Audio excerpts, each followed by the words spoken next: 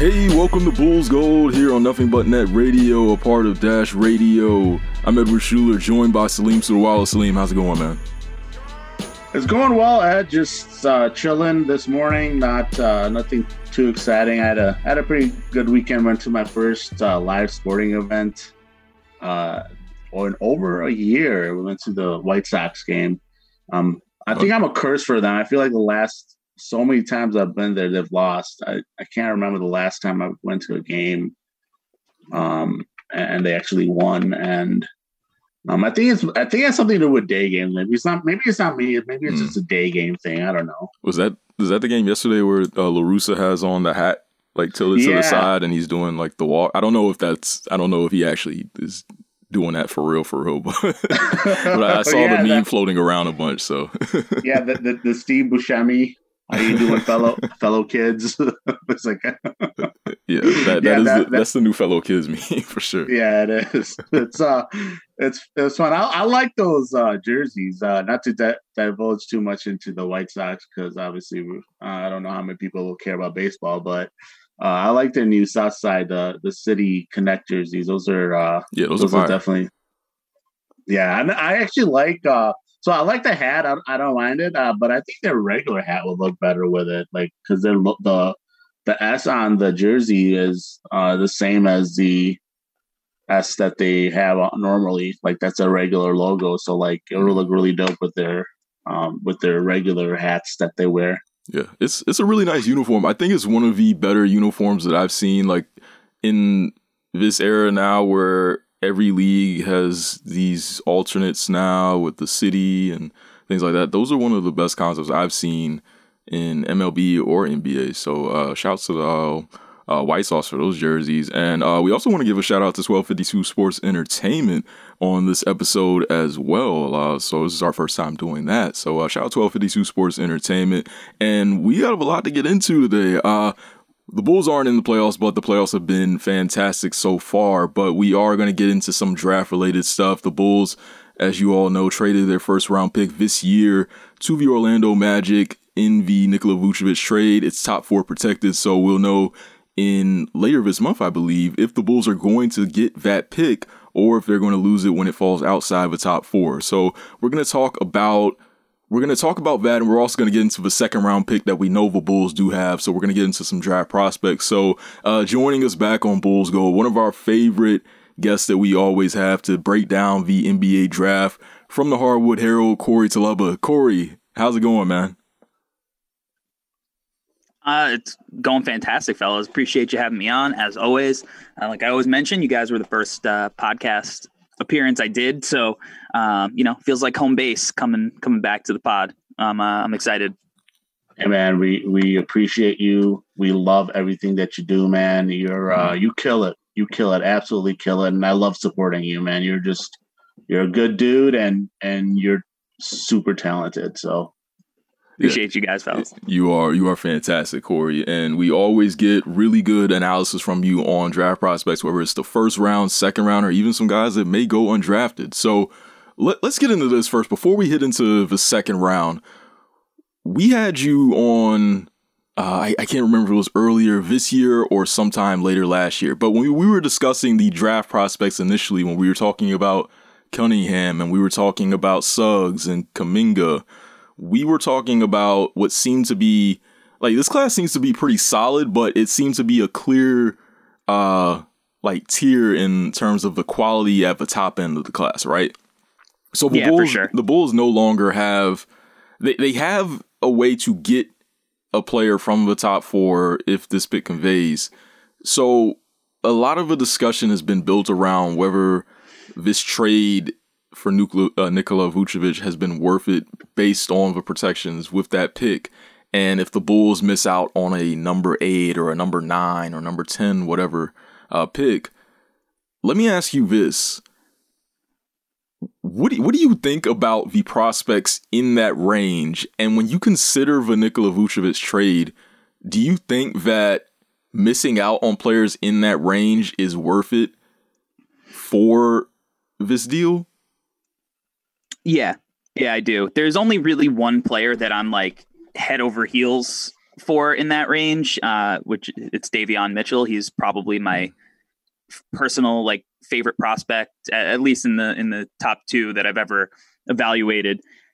And ironically, he would fit what the Bulls need out of, the point guard spot with point of attack defense and athleticism. And, but people are up and down on him. I don't want to, if you're one of the people who question him, I get it. He's, going to be like 23 by draft time, but I still think even with somebody who I love as much as Davion there, that the rest of the prospects in that range, I mean, I would much rather have Vooch, who is a proven commodity, all-star, elite offensive talent who is not theoretical. A lot of these guys, they're talented, but it's theoretical. You don't know what they're going to turn into.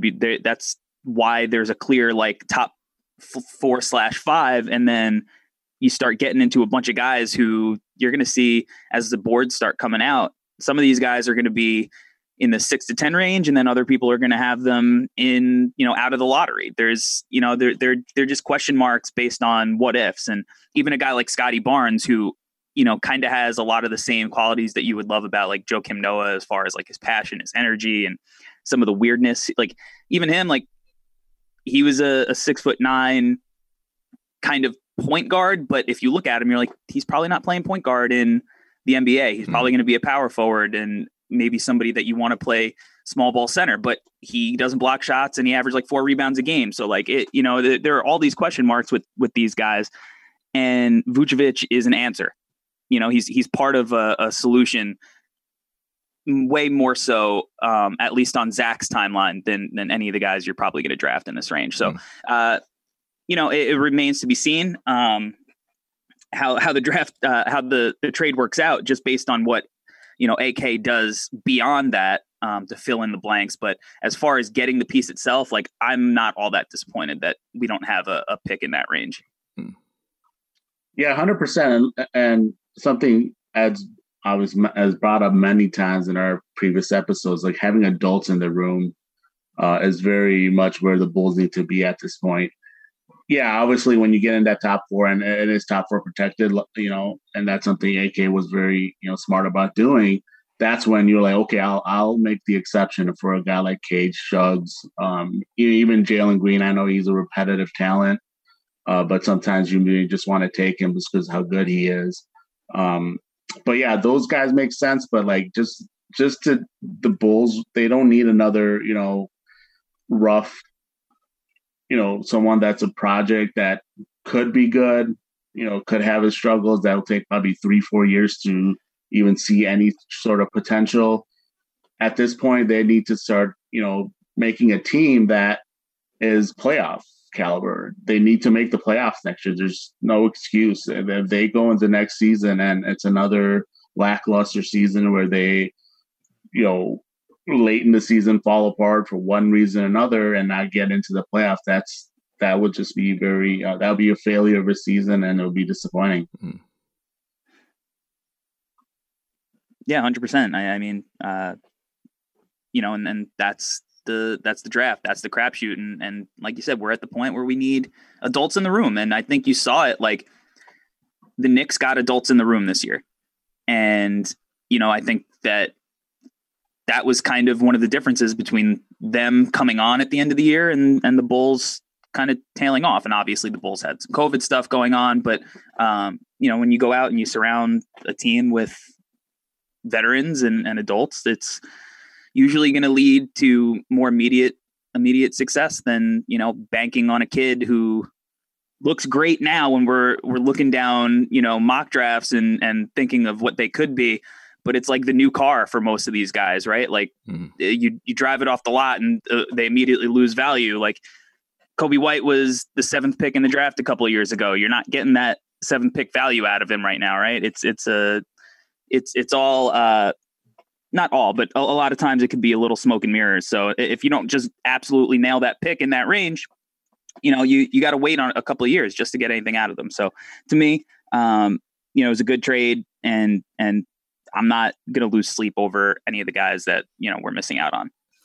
Yeah, that's something I always go back to as well, that in the last 4 years, we've had the number 4 pick and 3 number 7 overall picks. And Markkanen is probably going to be out the door. Wendell Carter Jr. is gone. Kobe White has had some flashes, but not really a clear-cut core guy that you can build around with. And Patrick Williams showed some flashes this year, but again, jury's still out. When you look back at last year's draft and the Bulls got Patrick Williams at number 4, I'm looking at everyone who went afterwards in Okoro, Okongwu, Hayes, Toppin, Denny, Jalen Smith, Vassell, Halliburton, Kyrie Lewis Jr., Neesmith. That's the rest of a lottery right there. So I ask you this.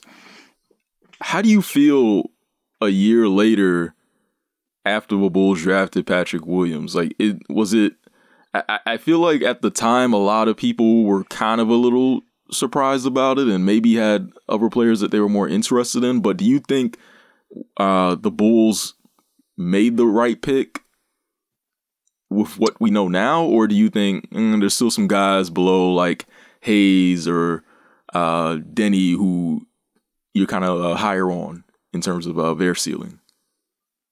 Well, it was definitely, kind of shocking. I think most people had him at the back end of the lottery. And then, I started hearing some stuff prior to the draft from some people that were like, oh, Patrick Williams, and initially I thought it was all kind of a smokescreen. Maybe the Bulls wanted to trade back because all the noise initially was about the Pistons really wanting Patrick Williams. So when he was drafted, I was a little bit surprised, but not completely blindsided by it. And, to me, I kind of still feel the same way I did on draft night.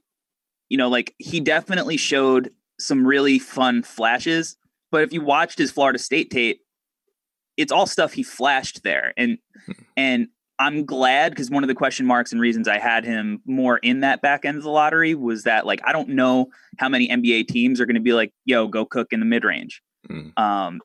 Usually if a team's saying that, it's for Chris Paul, Kawhi Leonard, guys of that caliber. To trust a rookie to, take those shots.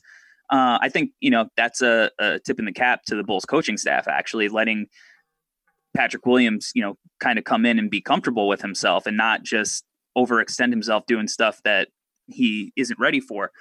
But at the same time, I still have the question marks. Is he going to be able to do some of the other stuff that, the off the bounce 3-point stuff, the catch and shoot looked good, but it kind of looked okay in college too. So I still feel like the expectations that I think a lot of Bulls fans have for him, where it's like he's the next Kawhi Leonard, I would pump the brakes a little bit. I think looking at Kawhi's kind of career arc is similar to what happened with Jimmy. Just because Jimmy Butler turned into who he did from where he started doesn't mean that you can look at Isaac Okoro and project that same kind of, learning curve or development. And I don't want to do that for Pat either. Pat is a guy who very, very clearly is going to be in the NBA for a very, very long time. But is he going to be a superstar? That's tough. Probably not. Most players don't turn into that. Is he going to be a star? Maybe a little bit more realistic. We'll see.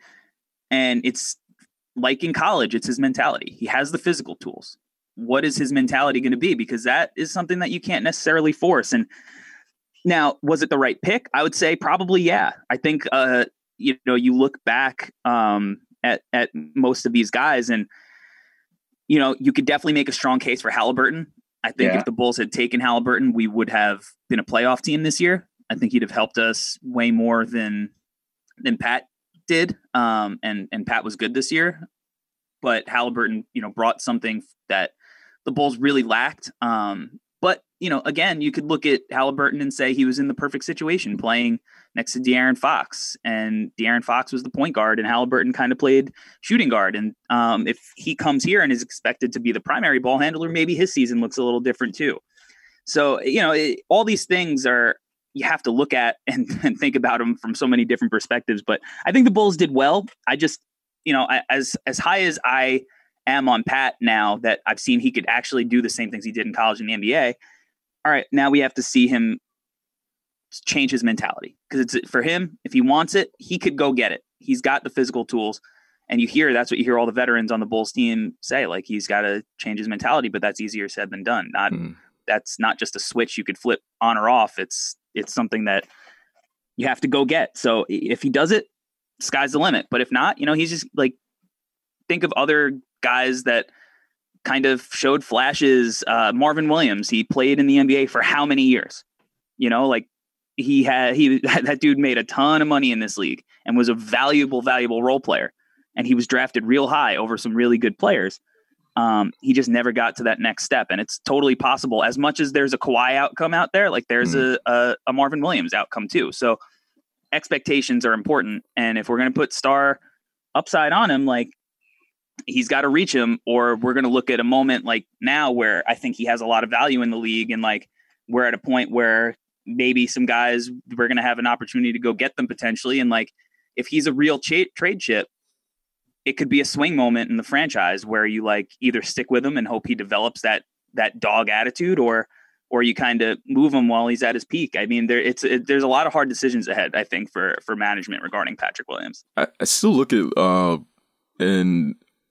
shout out Big Dave. He's gonna kill me for saying this again, but when I mentioned Luol Deng last time, like, not in terms of game, but just in terms of role, impact, use on a team, like, that's kind of the compromise I see between the floor and the ceiling, and it seems like a realistic result. Like, Lou was pretty good for a few years. I know it's not a sexy outcome, but he was a valuable player. He was good. You could play him at 3-4. He could guard multiple perimeter positions. If that's the result we get from Patrick Williams, like, I'm cool with that. Even that's like, a win. Yeah, it's a win. Yeah, like, even it's a win. Yeah, like even the Jeremy Grant. When we compare Denver with Karnisovas, like, even like a Jeremy Grant sort of role, like almost like a hybrid between Grant and Millsap, I guess, in terms of outcome, like something like that I would be fine with. That would be fantastic. Yeah, that would be really good. If he's Jeremy Grant, Millsap combination, I don't know how anyone would say, oh man, I'm disappointed. Like, that's the way Jeremy Grant is scoring right now, and you see Millsap with his toughness, ability to be a good defender, get on the boards and everything like that. It's like, man, I would absolutely love that if that any type of archetype type, if he became like that, it would be fantastic. One thing I do want to ask you, Corey, is looking again a year from now, looking into him as a player. I'm pretty confident at this point that he's a power forward more so than a small forward. Now, that could definitely change as his skills maybe develop, maybe if his lateral quickness of footstep speed or whatever you want to call it get a little quicker. But after a season of watching him, I feel like he is a 4, and I'm hoping that's what the Bulls see him as. How about yourself? Yeah, I mean, when I was evaluating him, I didn't really look at him as a 3 at all. I think it's great that he could play there.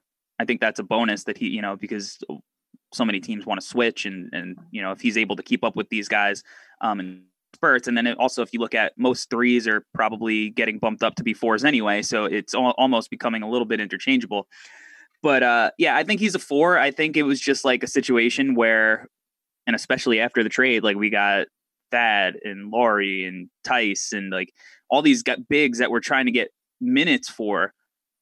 And it's like somebody's going to hit the bench. And if we're evaluating this year, these guys, if somebody's hitting the bench, you don't get a full evaluation. And like Thad, you don't really need to evaluate, right? But then he's playing awesome. So you got to get minutes for him because we're still trying to win. It was like there was a logjam at the 4. So the easiest solution seemed to be like, all right, let's see if Pat could play the 3 at all. And I think that, for a rookie, he more than held his own, even though he had, the same rookie mistakes that even the best rookies have. Playing NBA basketball is really hard, and it's a really hard adjustment. So I think he did well there. I just think there was a logjam there, and I think this roster is built out more in a more like nuanced way now. Like I think that this offseason there really needs to be some direction with the roster, because we evaluated for a year. There's no more evaluation. We kind of see what everybody is. So now it's time to kind of, build it up. The pieces were there. Let's put the pieces together now. And I think ultimately he'll get to play his more natural position more often as we kind of trim some of the fat on the roster. So yeah, I think he's a 4, but I think just to get him on the floor as much as possible, it was almost out of necessity that you had to put him at 3 a little bit. Well, the Bulls are going to have it's definitely going to be an interesting time for the Bulls to build this roster out in the off season. And as we know, we're not going to have they could potentially not have their first round pick. So really all they could have draft wise, unless they trade in, is this second round pick, which is the 40th overall right now. And I'm just going to read to you the picks in front of that Tankathon has right now. So they have Trey Mann, Cameron Thomas, Matthew Hurt, BJ Boston, Joel Ayayi. I'm not sure if I'm pronouncing that correctly. Yep. Terrence Shannon Jr., Deshaun Nix, Rokas. I'm not going to mess up his name. Sometimes you just call him the Rokas, right? Rokas. Yeah, Rokas or Joku. That's all I'll give him. And then Ariel... Again, just gonna call him Ariel.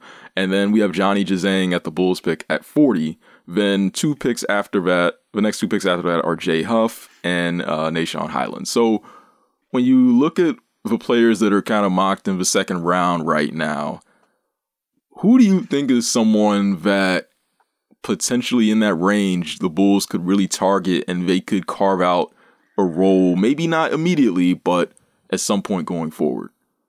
I just want to say, I do think the Bulls have the 38th pick. Because I think they can move. I think they can swap with the Pelicans. Okay, so they can swap. Okay.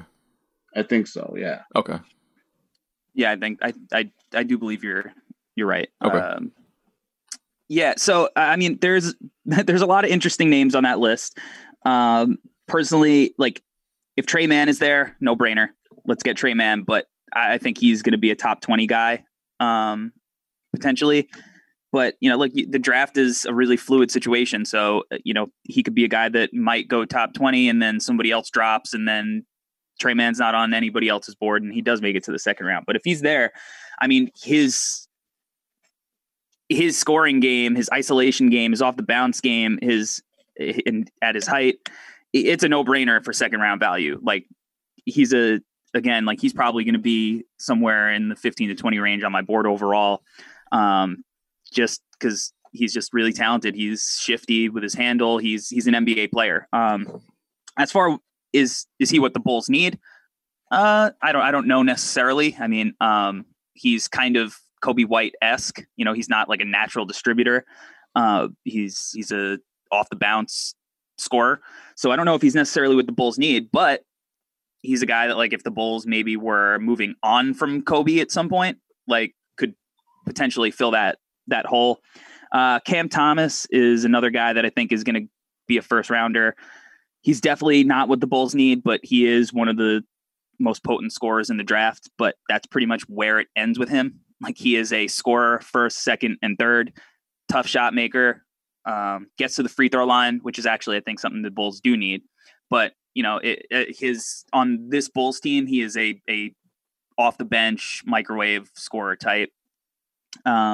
Boston's interesting. I just kind of broke his game down a little bit on my draft podcast, and he's a guy, he was projected to be the 3rd pick overall coming into the year. So a potential top 5 guy, he has that blue chip, in him. And, we saw a guy last year in Jaden McDaniels who, same thing. He came into the year as a top 5 guy and ended up going, later in the draft to the Timberwolves, and he actually worked out. Now they're not the same player. And why did Boston slide? Why did he slide so big? He honestly, his shooting splits are disastrous. He was 37, 30, 70 something. He just could not hit shots. And a lot of it, I think, was mental in his head. Once he started struggling, but he seems like a guy, and I think it's something that's kind of common with a lot of these new kids who come out, where, if you watched LaMelo, it's clear that dude just hooped his whole life. He played pickup, he was playing with older kids. Like he's just playing in games over and over and over again and getting like actual game reps. And that's why he's able to read the game. Boston's more of a guy that like he was working out with trainers, right? So like his skills look really good on his high school mixtape, but when you get in a game, like you have to process the variables. Like it's not a cone or a trainer waiting at the rim with a baseball bat just in the air. It's like some guy sliding over from the weak side, and now you have to process a thought. And he really struggled with a lot of that stuff. And like his high school team was really talented. He played with another guy in Zaire Williams, who was potentially a top 5 guy who's going to slip in this draft as well. He played with Bronny James and D Wade's son. And those high school games, you watch them, it's like you're running up and down. You know, it's basically like could look like LA Fitness pickup because you're just so much more talented than your competition a lot of times that you don't even need to process the intricacies of basketball. And Boston struggled with that once he got to a spot where like he was playing against high level competition every night. So like he definitely, you know, he flashed some skills. If the Bulls took a guy like BJ Boston at, 38, 40, wherever, like, yeah, like I'll take a shot on him because he did have that blue chip potential. And at worst, you're losing a second round pick, and you took a shot on somebody who could, who people really, really believed in.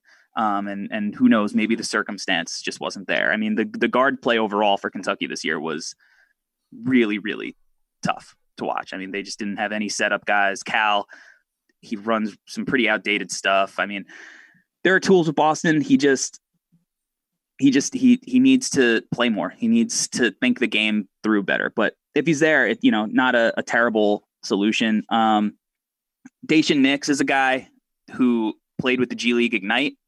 So you actually have like game reps in a pro system against professionals where you can watch him. The thing with Nix is that he really was overweight in that G League bubble.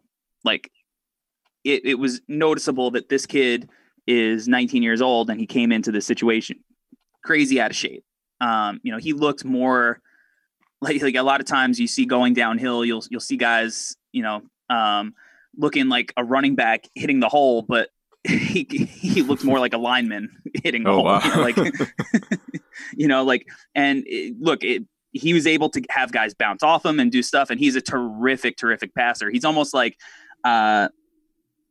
kind of like a poor man's Lonzo Ball, like great passer, iffy jump shot. Now he's looked way slimmer over the last couple of months. Like he looks like he's in very good shape and his jump shot's not broken. It's not broken. So, I know a lot of people believe like, if a prospect's a little bit overweight, like that is hidden potential because if they get in shape, like it could open up so many things. And I do believe that for him. I think he'd be a good target for the Bulls. I'm a little iffy on taking point guards in the second round. We didn't take Dotson, but we signed Dotson after the draft. I think if we take a point guard in the second round, I think a lot of Bulls fans are going to expect that player to solve some of the issues that the Bulls have from the point guard spot. And I think putting that kind of responsibility on a second round point guard is unfair and ultimately will lead to disappointment early on. I think we need like legitimate point guard help from an actual NBA player who's played actual NBA minutes and is dynamic with the ball in his hands and can get in the paint. So I don't think like again, if we took Nix, like I think it would be a really solid pick. I wouldn't expect him to solve the point guard problem. He would just be like a part of the solution and, maybe a long-term project. A guy I love is Nashawn Highland, Bones Highland. One, Bones is like the coolest nickname ever. And two, he has like an elite skill. So in the second round, a lot of times, like I look for guys that have elite, like at least one elite skill. Yeah. And he is an elite shooter, elite shot maker. A lot of people compare him to Jamal Crawford because he's got like a fancy shifty handle. Not as tight as Jamal. Jamal's one of the all-time ball handlers like in the history of the sport. Yeah. But he has that ability to like, I mean, he's got in the gym range.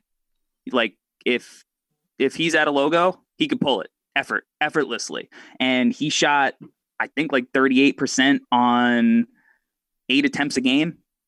Oh, wow. As like the main focus. And he's a guy, he shot like 86% from the free throw line. So for me, like if you're shooting from the logo on 8 attempts a game and you're up in the high 30s and then you're above 85% from the free throw line, like you're a legit shooter. So he's a guy that to me, like he's not a point guard. He's 6'3". He's kind of lanky. He's got good length. He's not a point guard, but his role shouldn't be point guard. Like he'll play with the ball in his hands as a scorer, but he's got elite NBA shot making. So to me, like he's probably realistically my number one target out of that range. Cause again, like I don't think that Trey Mann's going to be there. I don't think Cam Thomas is going to be there necessarily, but like, I love Highland. I love his shot making. And again, like just go put on a YouTube highlight of him and this kid's pulling up off the bounce from the logo effortlessly, Dame Lillard range consistently. And I think that's valuable in the NBA. And, really, we have Zach who could pull from there. I don't think Kobe is really shown consistently to have like crazy range, even though he's an okay shooter. But I think we need more like elite shooting. We expected that from Laurie, and Laurie, he had like, you look at his percentages, they're great, but like I'm never confident when the ball leaves his hands that it's going in, even though it does hit at a good clip. I think we need guys who like, I'd be confident when the ball leaves their hand outside of Zach. Cause even Kobe, like that kid's either going to knock down a couple in a row or, it's going to back rim. And then, the other team's off to the races. So Highland is a guy who's an elite shot maker. He's got potential to do some other stuff. I would, that's the guy I would target personally. What do you think about, you mentioned finding guys who have an elite skill, and I think you could argue like effort and energy is somewhat of an elite skill too, even in the second round, or even some defense. So what do you think about Herbert Jones from Alabama, who has made 3 SEC all defensive teams, 1 SEC Player of the Year and SEC Defensive Player of the Year of his past season? Not a shooter or anything like that, but I mean, a really good glue defensive guy. I mean, what do you think? Can he translate to the NBA or? Yeah. He's another guy I think that is going to be really popular on the internet. Like as one of these, like I think he's one of those like draft Twitter darlings because of all of the things that he brings. Like he's the guy that like the Grizzlies will draft. I was just about to say that. Like that. Like the Jonte Porter of this draft, right? Yeah, like I mean, like the Grizzlies are pretty much a like I don't even know if they have a general manager or like a draft team. I think they just run like a simulation of like all the prominent Twitter accounts and just take that guy every year. But that's kind of I think that's Herbert Jones. I mean, you look at his body, like his height, his length, and the tools that he brings. And you're like, yeah, this is a guy who is going to be a role player in the NBA. Like he hustles hard. He gets after it defensively. His shots not like broken. So you can maybe project him to be like good enough to hit spot up shots. He's not going to be an off the bounce guy ever, but like you could project him to hit open shots eventually. And, the hustle and the block and steal numbers are great for a guy his size. So he's going to be switchable. And in the second round, like, yeah, you said, like, I look for either like that elite skill or a guy like him who you just know is solid. Like, he's going to carve out a niche somewhere. It might not be on the first team that drafts him, maybe not even on the second team, but like eventually somebody's going to find, minutes for him and he'll prove to be, an NBA guy. And then, a bunch of teams are going to be like, how did he slide? And, it's just like, guys like that tend to make it, right? Like you play hard enough and you have like 5? The physical tools, like you'll make it. Even if it's not right away, but he's definitely interesting. And I think you could probably argue, like, given some of the potential moves the Bulls have to make this this offseason that his height, his skill set, maybe is something the Bulls need. Can he play small ball 5? Not right. I don't think right away. Okay. I think he's got to put some weight on. But I don't know. Maybe Pat can in spurts. Pat had a really good block rate, at least in college. And if you're going to expect Pat to play some 4, you could probably just be like, hey, play a little bit of 5. I mean, if he's going to be strong enough to guard 4s, you're going to want him to maybe switch on to 5 situationally too. But I think that Jones is, even though he's older, I think he needs to, hit NBA weights. If he's going to the 5s are back. The 5s are coming back. So yeah. But you look at the 5s though now in the league, they're very skilled.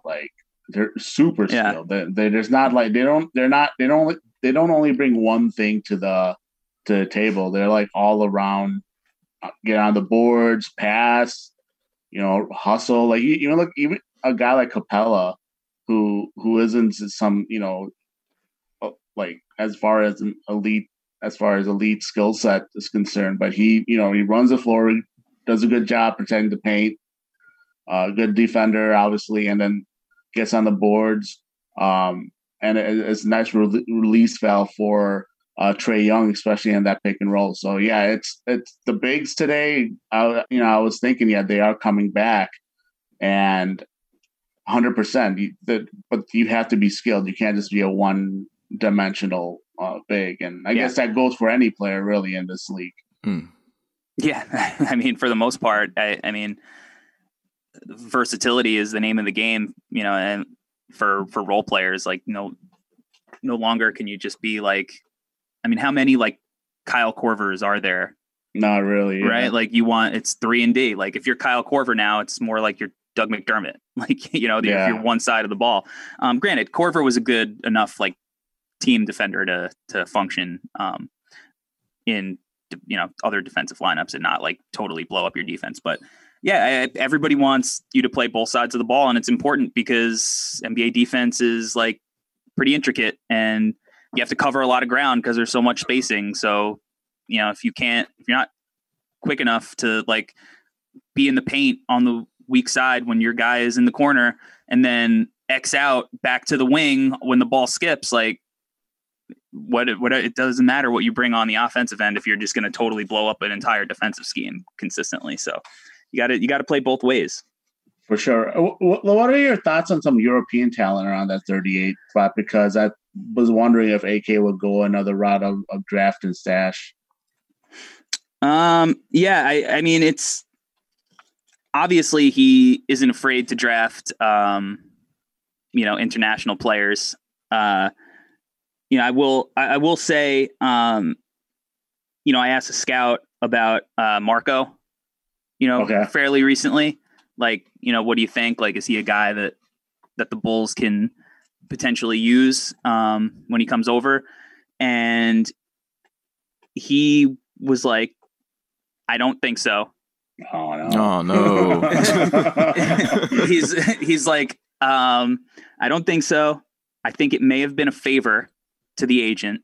Is it Bartlestein? It better not be Bartlestein. I swear to God, it better not be Bartlestein. And he was basically like, I know I posted something about him recently, and all the Bulls fans in the mentions were like, this is our Laurie replacement.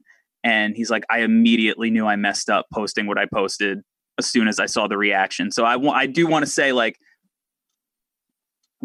I know a lot of Bulls fans I've seen are excited about Marko. And to be totally honest, I haven't watched a ton of him, probably, outside of a lot of the highlight clips from his play this season. But somebody I really trust is not enthralled by him, because I think the league that he plays in is really, really down this year, talent wise. And he thinks there might be some struggles ahead if he does come over. So I just want to say, maybe we shouldn't pencil him in as our Lauri Markkanen replacement, because they're tall white guys that could shoot it. Well, we're just going to end the pod right here. I had no expectation. I didn't know what to expect from him personally. I just I was just looking at other people talking about him, and they were thought that he would come in this year, and maybe be something. I didn't know what to expect. So hopefully the scouter's wrong. I know you trust him. Let's cross our fingers that he is wrong. And scouts are not infallible, No, for sure. So we'll see. I guess. So I just did a quick Google search, and granted, this is not. I don't think it's. I'm not gonna say this is 100% accurate information, but I searched for Marko's agent. I'm gonna mess up the name, but it's Misko Raznatovic, and there's a connection between Raznatovic and Nikola Jokic, who is one of the people in this article that is discovered Jokic early on. He's a power player, that agent over there. Like he's one of the biggest agents over there. So, and in the second round, like international, not international, like favors are made all the time to agents in these spots. So, but as far as like, guys who are interesting internationally, I'm actually on the Draft Act podcast this week. I'm going to be interviewing Vrenz Blindberg. He's an interesting. He's I think the Poku of this draft. Okay. Feel how you may about Pokashevsky, but he was all the rave last year. We were, and I mean he had some flashes this season, but he was otherwise not very good. Yeah, no, he was terrible. He was. I think his feel for the game is not really good. I feel like, right? I don't. Yeah, I mean, he's as skilled as a big man as you'll find as like a passer, but he's like very theoretical as well. Like everybody talks about how like interesting his shooting is, and like, oh, you see he hit that 3 off movement and he's 7 feet, and it's like, yeah, but he's shooting like 25%. Yeah. he had like a stretch this season where he had played a certain amount of minutes and hadn't attempted a free throw. That is why, because like you said, he was like the rave, like talk of the town for the draft last year. And granted, I think that process was so long that everybody was just going insane trying to evaluate it. But I watched his tape and I'm going, all right, look, I'm going to be 35. So athletically, I've tailed off quite a bit. But in my mid-20s, could I play in this league? Like I literally had those thoughts watching his games from Greece. And I'm going, all right, I see the skills. I know why everyone likes him. But how on earth is he not getting to the free throw line?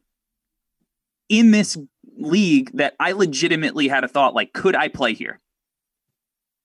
And he couldn't get to the free throw line consistently.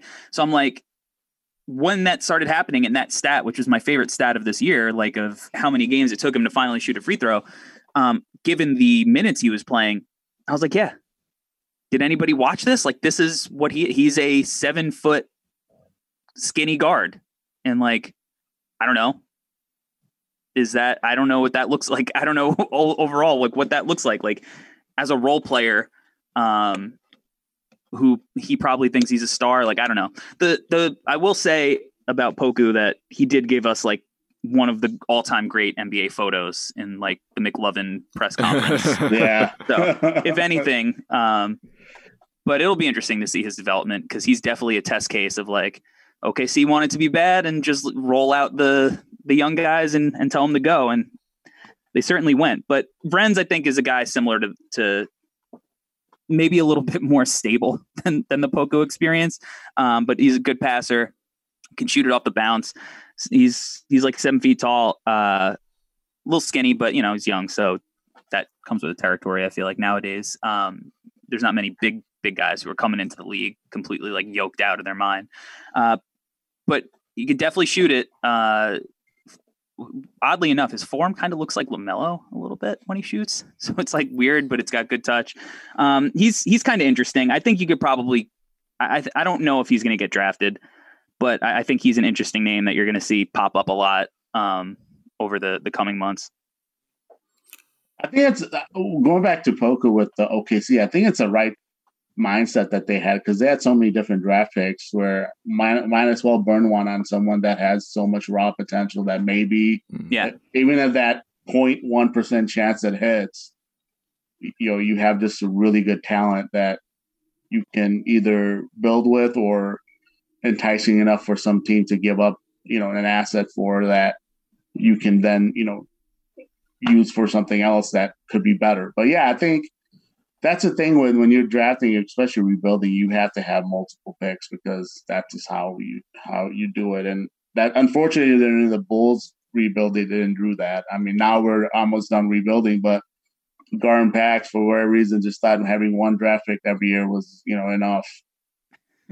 Yeah, they thought a lot of things, right? Yeah. Let me ask you something that's purely just theoretical here. Really has no bearing on the Bulls. But when you look at how good LaMelo Ball was last season, and I know a lot of people had him as the number 1 overall pick, but I always loved your freestyle battle rap comparison to LaMelo Ball, and it looks like he won that battle the first year, so he's on a roll. But let me say this: if you put LaMelo Ball in this draft, and I'm just saying purely as, I guess it could be as a prospect, or it could just be as after what he did his rookie season. Is he a better long-term bet than Cade Cunningham, or are you taking Cade Cunningham over LaMelo Ball? I would take Cade. Okay. As a prospect. Okay. I think that I know a lot of people are like cool a little bit on Cade because like his assist numbers weren't as gaudy as people I think expected given his reputation. But I think that the college format and like his just really not good teammates attributed to that. And the fact that he basically got blitzed every time he was above half court. But to me, he's like offensively, he's kind of like the love child of Luka and Jason Tatum, like just as a shot maker. And that was a big question mark with him coming in. His shot making was unbelievable. Like his isolation game and his isolation shooting at his size is really special. And I think it's like when you look at some of these playoff performers, like he's a guy that it's perfectly suited to translate to the playoffs as a scorer. And then he's kind of underrated with how like strong he is, like getting to the hoop. And this is a kid who's 19 years old. Like he's only going to be more physically, developed as the years go by. And now like you look at a guy like Luka and like he's bumping off Marcus Morris and telling him he's too little, like and he's a guy that everybody was like worried about physically coming in. It's like Cade physically, and I think Cade is going to be in much better shape than Luka is. So I think physically, and then really the differentiator, and I think LaMelo definitely looked better defensively than people expected. Certainly I expected given his defensive tape in Australia. But Cade, I think, is just talent-wise on the defensive end is kind of a different level defender. Just overall package, like Cade he's the real deal. Like he's as sure of a prospect, I think, as you can get. But it's certainly, I mean, and especially like when you're talking prospect to prospect, where LaMelo had like the question marks because his Australia tape was not great. Like it had all the flashes that interested you. And that's why I couldn't, like I had him 3rd overall. Like I couldn't move him any further down because he had skills that are unteachable. But Cade is like, what if LaMelo didn't have those question marks coming in? Now, I think that if the question was like, would a GM have it in them to pass on this version that we know LaMelo is now versus taking Cade? I think that's a more interesting conversation. I'd probably still lean Cade, but I don't think I would fault anybody for taking the guy that we've actually seen do it in the NBA versus, the guy that, again, is theoretically doing it. But it's certainly an interesting conversation. He averaged, per 36, 27 and 7 with 2 steals this season for LaMelo. And yeah, I thought it was interesting that he shot like pretty decent from 3. I mean, 35%, and he shot like 28 or something like that. When he was it was. Yeah. I think it was worth. Honestly, I think it was. Yeah. I think his percentages were like 38-25. But that's off the top of my head. I could be wrong on that. Yeah, that his shot was really interesting. Let me ask you another hypothetical. Last one, I promise.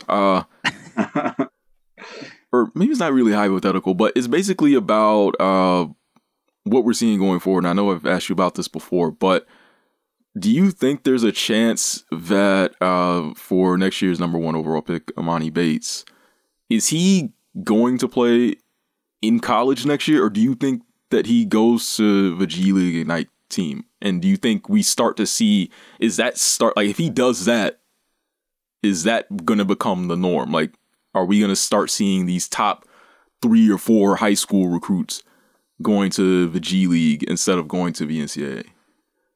And I think we've seen some 5-star recruits already do it this year. Jaden Hardy is a lot of fun. He's going to be a lot of fun to watch on that Ignite team.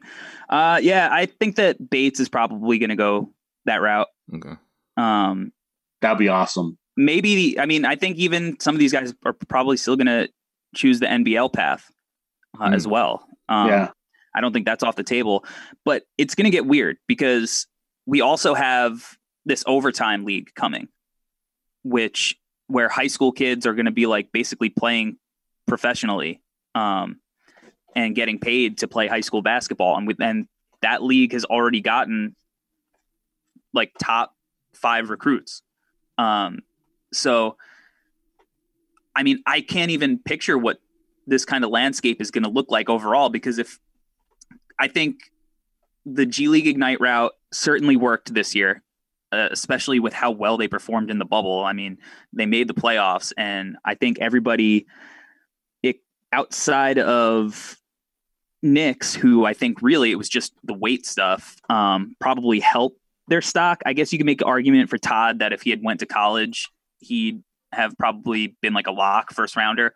But I think the skills he showed, like, I think there's probably a disconnect versus how the internet values him versus how NBA teams will value him and what his range will be. But I think it worked, and very clearly. Jalen Green was kind of unbelievable in that bubble. And if I'm a prospect, I'm like, all right, well, I can go to the bubble and play, or I can go to the G League and play with NBA coaching, learning NBA terminology, getting paid to do it. Or I could potentially go to a situation like Jalen Johnson at Duke that hurts my draft stock and, doesn't prepare me necessarily for the NBA and is, now I have the weird reputation. I think these kids are going to look at the Ignite thing and be like, this is worth it, especially if it works again this year. And Jaden Hardy, this kid looks like Bradley Beal. It's going to work. He's got a tailor-made NBA game. And I think Bates, you're going to see it. I think, why would he go? I don't know. Why would he go to college? To me, if he can get paid, he already decommitted from Michigan State. Yeah. So he's going to go to where's he going in college? That's going to be more enticing than going and playing in a professional league. It to me, it's probably a no-brainer that he goes and gets paid somewhere, because he's already got a name. He doesn't need to use college to get his name out there. This kid, he's going to be on he's probably already been on the magazines. He's got games being played on ESPN already. He has the social media presence. He doesn't need the benefits of college and to help his brand. His brand is branded already. Yeah. So go get a bag and help yourself out by being a step ahead of the college kids just from playing in an NBA offense already. I do think that that'll happen. Maybe it doesn't. Maybe he just didn't want to live in Michigan. I don't know. Personally, I would go to Pepperdine if I was a top recruit. I would just live in Malibu on the beach. But I think it's interesting because, like you said, that he's been talked about since he was in middle school, going into his freshman year of high school. So his as far as who he is, everyone expects him to be like the next great, all-time great prospect, like one of those Kevin Durant level prospects. So it'll be interesting what he does. And I was thinking, with all these guys going to the Ignite, the G League and all this stuff, I feel like the NBA, that's less reason for the NBA to get rid of the one and done rule for them, because if they can get these kids to go to the G League, that pumps up their stock in G League, like the G League stock in general, and makes that league much better. More fans around the world, US, I should say, will want to go watch these games. I'm definitely I'm like, me personally, like, I've been, as a basketball junkie, I've been wanting to go to like get season tickets for the Windy City Bulls, but I mean, I'll go get tickets for sure. Like, if the Ignite come to town, like, I would love to watch some of these big prospects that will be in the league in the next year. So that makes me think, like, more than likely that one and done rule is not going away ever. Yeah, and that's just one. There's just one G League team. So imagine if there's imagine if there's I think there's more. going to be multiple. Exactly. In the long run, exactly. So I feel like that's less. There's less reason for the NBA to want to get rid of that one and done rule. And I know they were talking about it, and as soon as this season, some people projected maybe 3-4 years ago that 2021 will be the first year where the one and done rule is gone. But I think that one and done rule is not going to go anywhere now, especially with the way everything is playing out. Yeah. And honestly, I think that the G League route, like the semi, like whatever you want to call it, like that is more like the European development style, where, I mean, take Luka out of the equation because he's a complete outlier, right? But look at Bogdanovic in the this year, right? Like, these are guys who have played in these crazy situations since they were younger, against grown men, and it's proven to be pretty beneficial, I think. And so I think that it's the right route, even if we don't know exactly how it's all going to be structured. I think with these leagues, again, the overtime league is going to be a thing, and then the G League Ignite. So you're going to have the high school pipeline. I think that's probably going to send them right to the Ignite. And it's going to get weird, and I'm here for it because the NCAA sucks. And on top of that, 100% NCAA says sucks. And on top of that, you think you get a better feel for a guy's talent at the G League level, playing against grown men, and you can kind of see, what will come over in their skill set, and you can kind of see the raw talent there as it produces and whatever and whatnot. I think maybe a guy like Kuminga might have gone down a little bit in stock because of that, because I think maybe you saw what he is as far as going against some of these guys. I don't know if that maybe is played into it, but I think you get a better feel for their talent as well. Yeah, I mean, Kuminga, I think that initially he was a guy that probably he's pretty much a top 5 lock now. Maybe he's out of that 5, maybe he slides to 6, but no further than that. But he was a guy that he was probably hovering around the 10 mark coming into the year. So I think after the first G League game where he looked like LeBron out there, physically, bullying grown men, he probably was the guy that you were this is probably the one who maybe makes it to the top 3.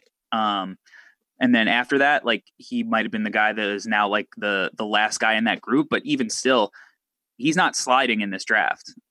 He still showed all of the tools that make him interesting in the G League against professional NBA players, and played with professional NBA players. So even though he didn't look like Jalen Green, who was phenomenal, pretty much the whole way through, he still did what he had to do to show that he's an NBA player. So even a guy like him, he helped his stock. He did. He helped it, and then it backslid a little bit, but it's still, he still is above where he started. Yeah, absolutely. I really like that we're seeing more high school players take control of their future and realize that there's really nothing in it going to the NCAA and unless it's just really just the NCAA having that footage of all of these players playing in March Madness and being able to market them. I mean, I know they would have loved to have LeBron James footage in the NCAA at one point. So it's really just them realizing that, hey, we don't get anything out of this anymore, and that we can take control of our own future. We can prepare for the NBA better by going to the G League or going to the NBL or, whatever, and we can save face and control our own stock that way. So it's really great to see. Corey, this has been great.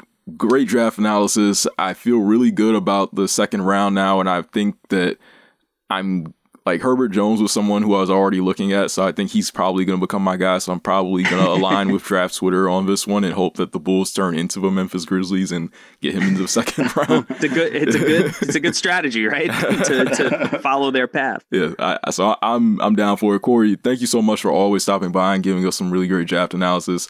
Let our listeners know what you're working on right now and where they can find you at.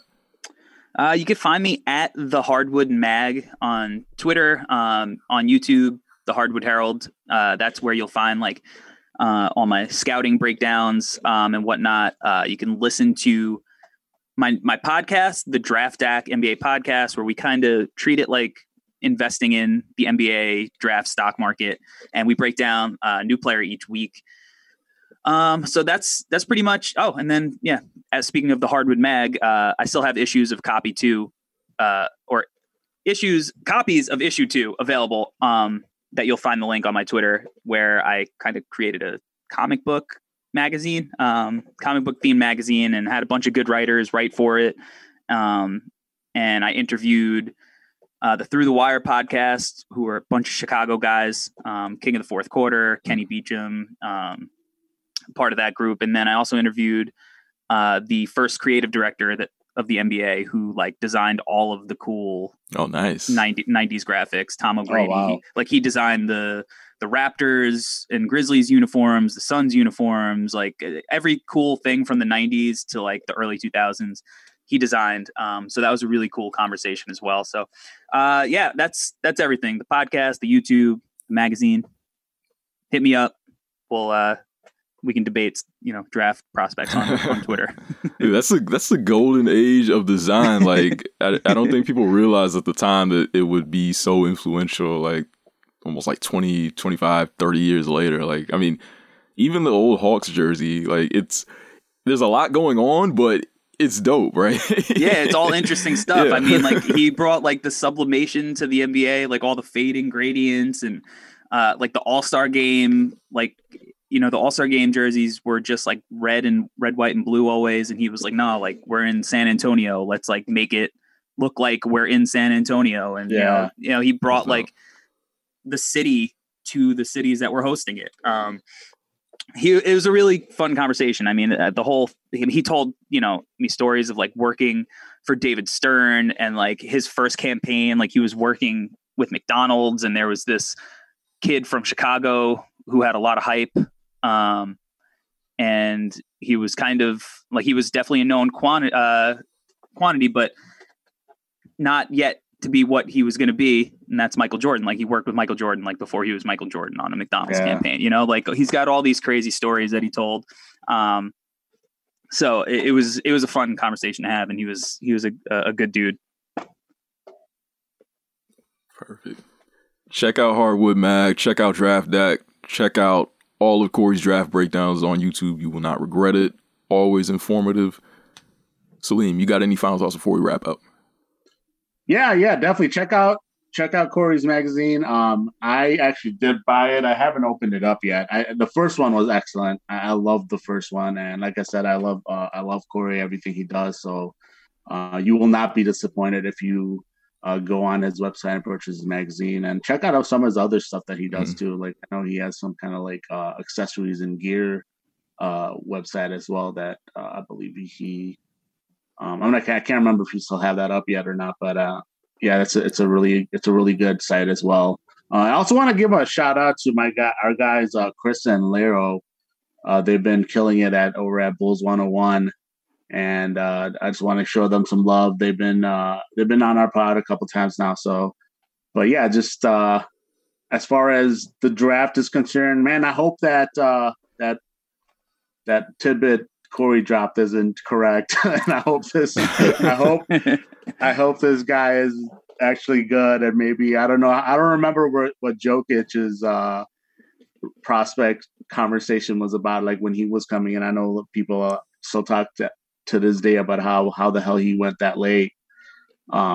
Maybe he was very unknown, and AK found him, and same way will happen with this player that that we're going to be getting here. But I hope he's better than what that scout said. Yeah, Me too. That kind of low key broke my heart a little bit, but yeah.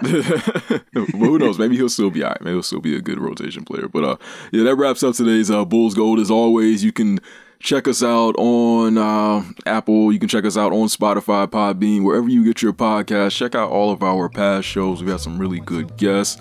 And you can always find us right here on Nothing But Net Radio, a part of Dash Radio, every Tuesday morning, 9-8 Central. So for Salim Sudawala, I'm Edward Schuler. This has been Bulls Gold, and we will catch you back next week, Bulls fans.